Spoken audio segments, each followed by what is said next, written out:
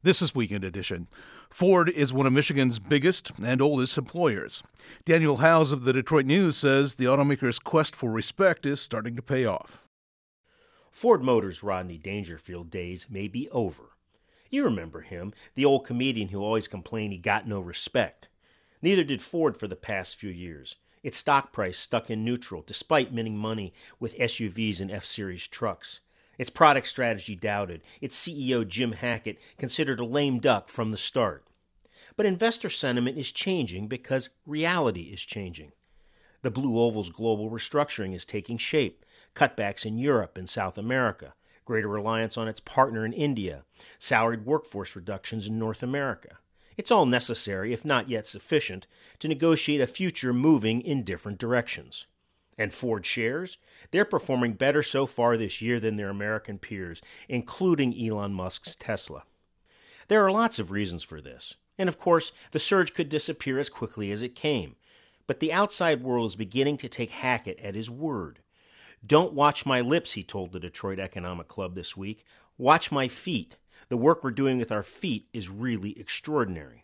It's about time.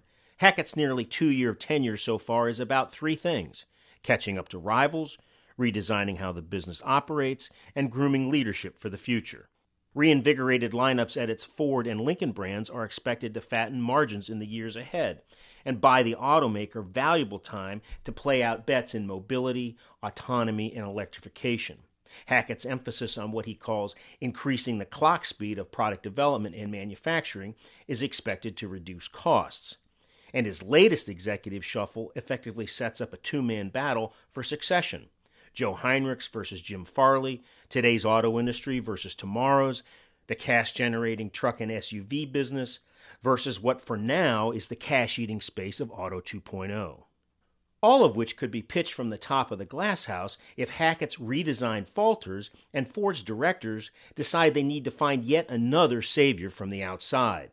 Always a possibility that, though the preferred alternative should be executing the fixes Hackett and company have pledged to deliver.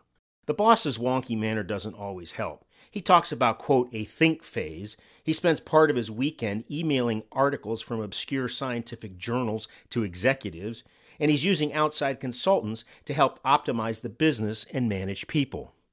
None of which exactly oozes confidence in the Ford troops, does it? Which is exactly the point. Ford's faithful have been too willing to hide behind the earnings power of F-Series pickups and profit-rich Navigators, as if those monsters of the U.S. market are all their 115-year-old company needs to survive and prosper.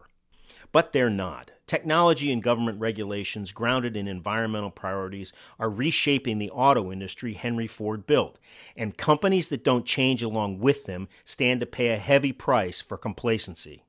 Ford's Hackett may be too professorial for some old hands in Dearborn, even on Wall Street, but he sees clearly the inflection point facing Ford, and his people would be smart to see it too.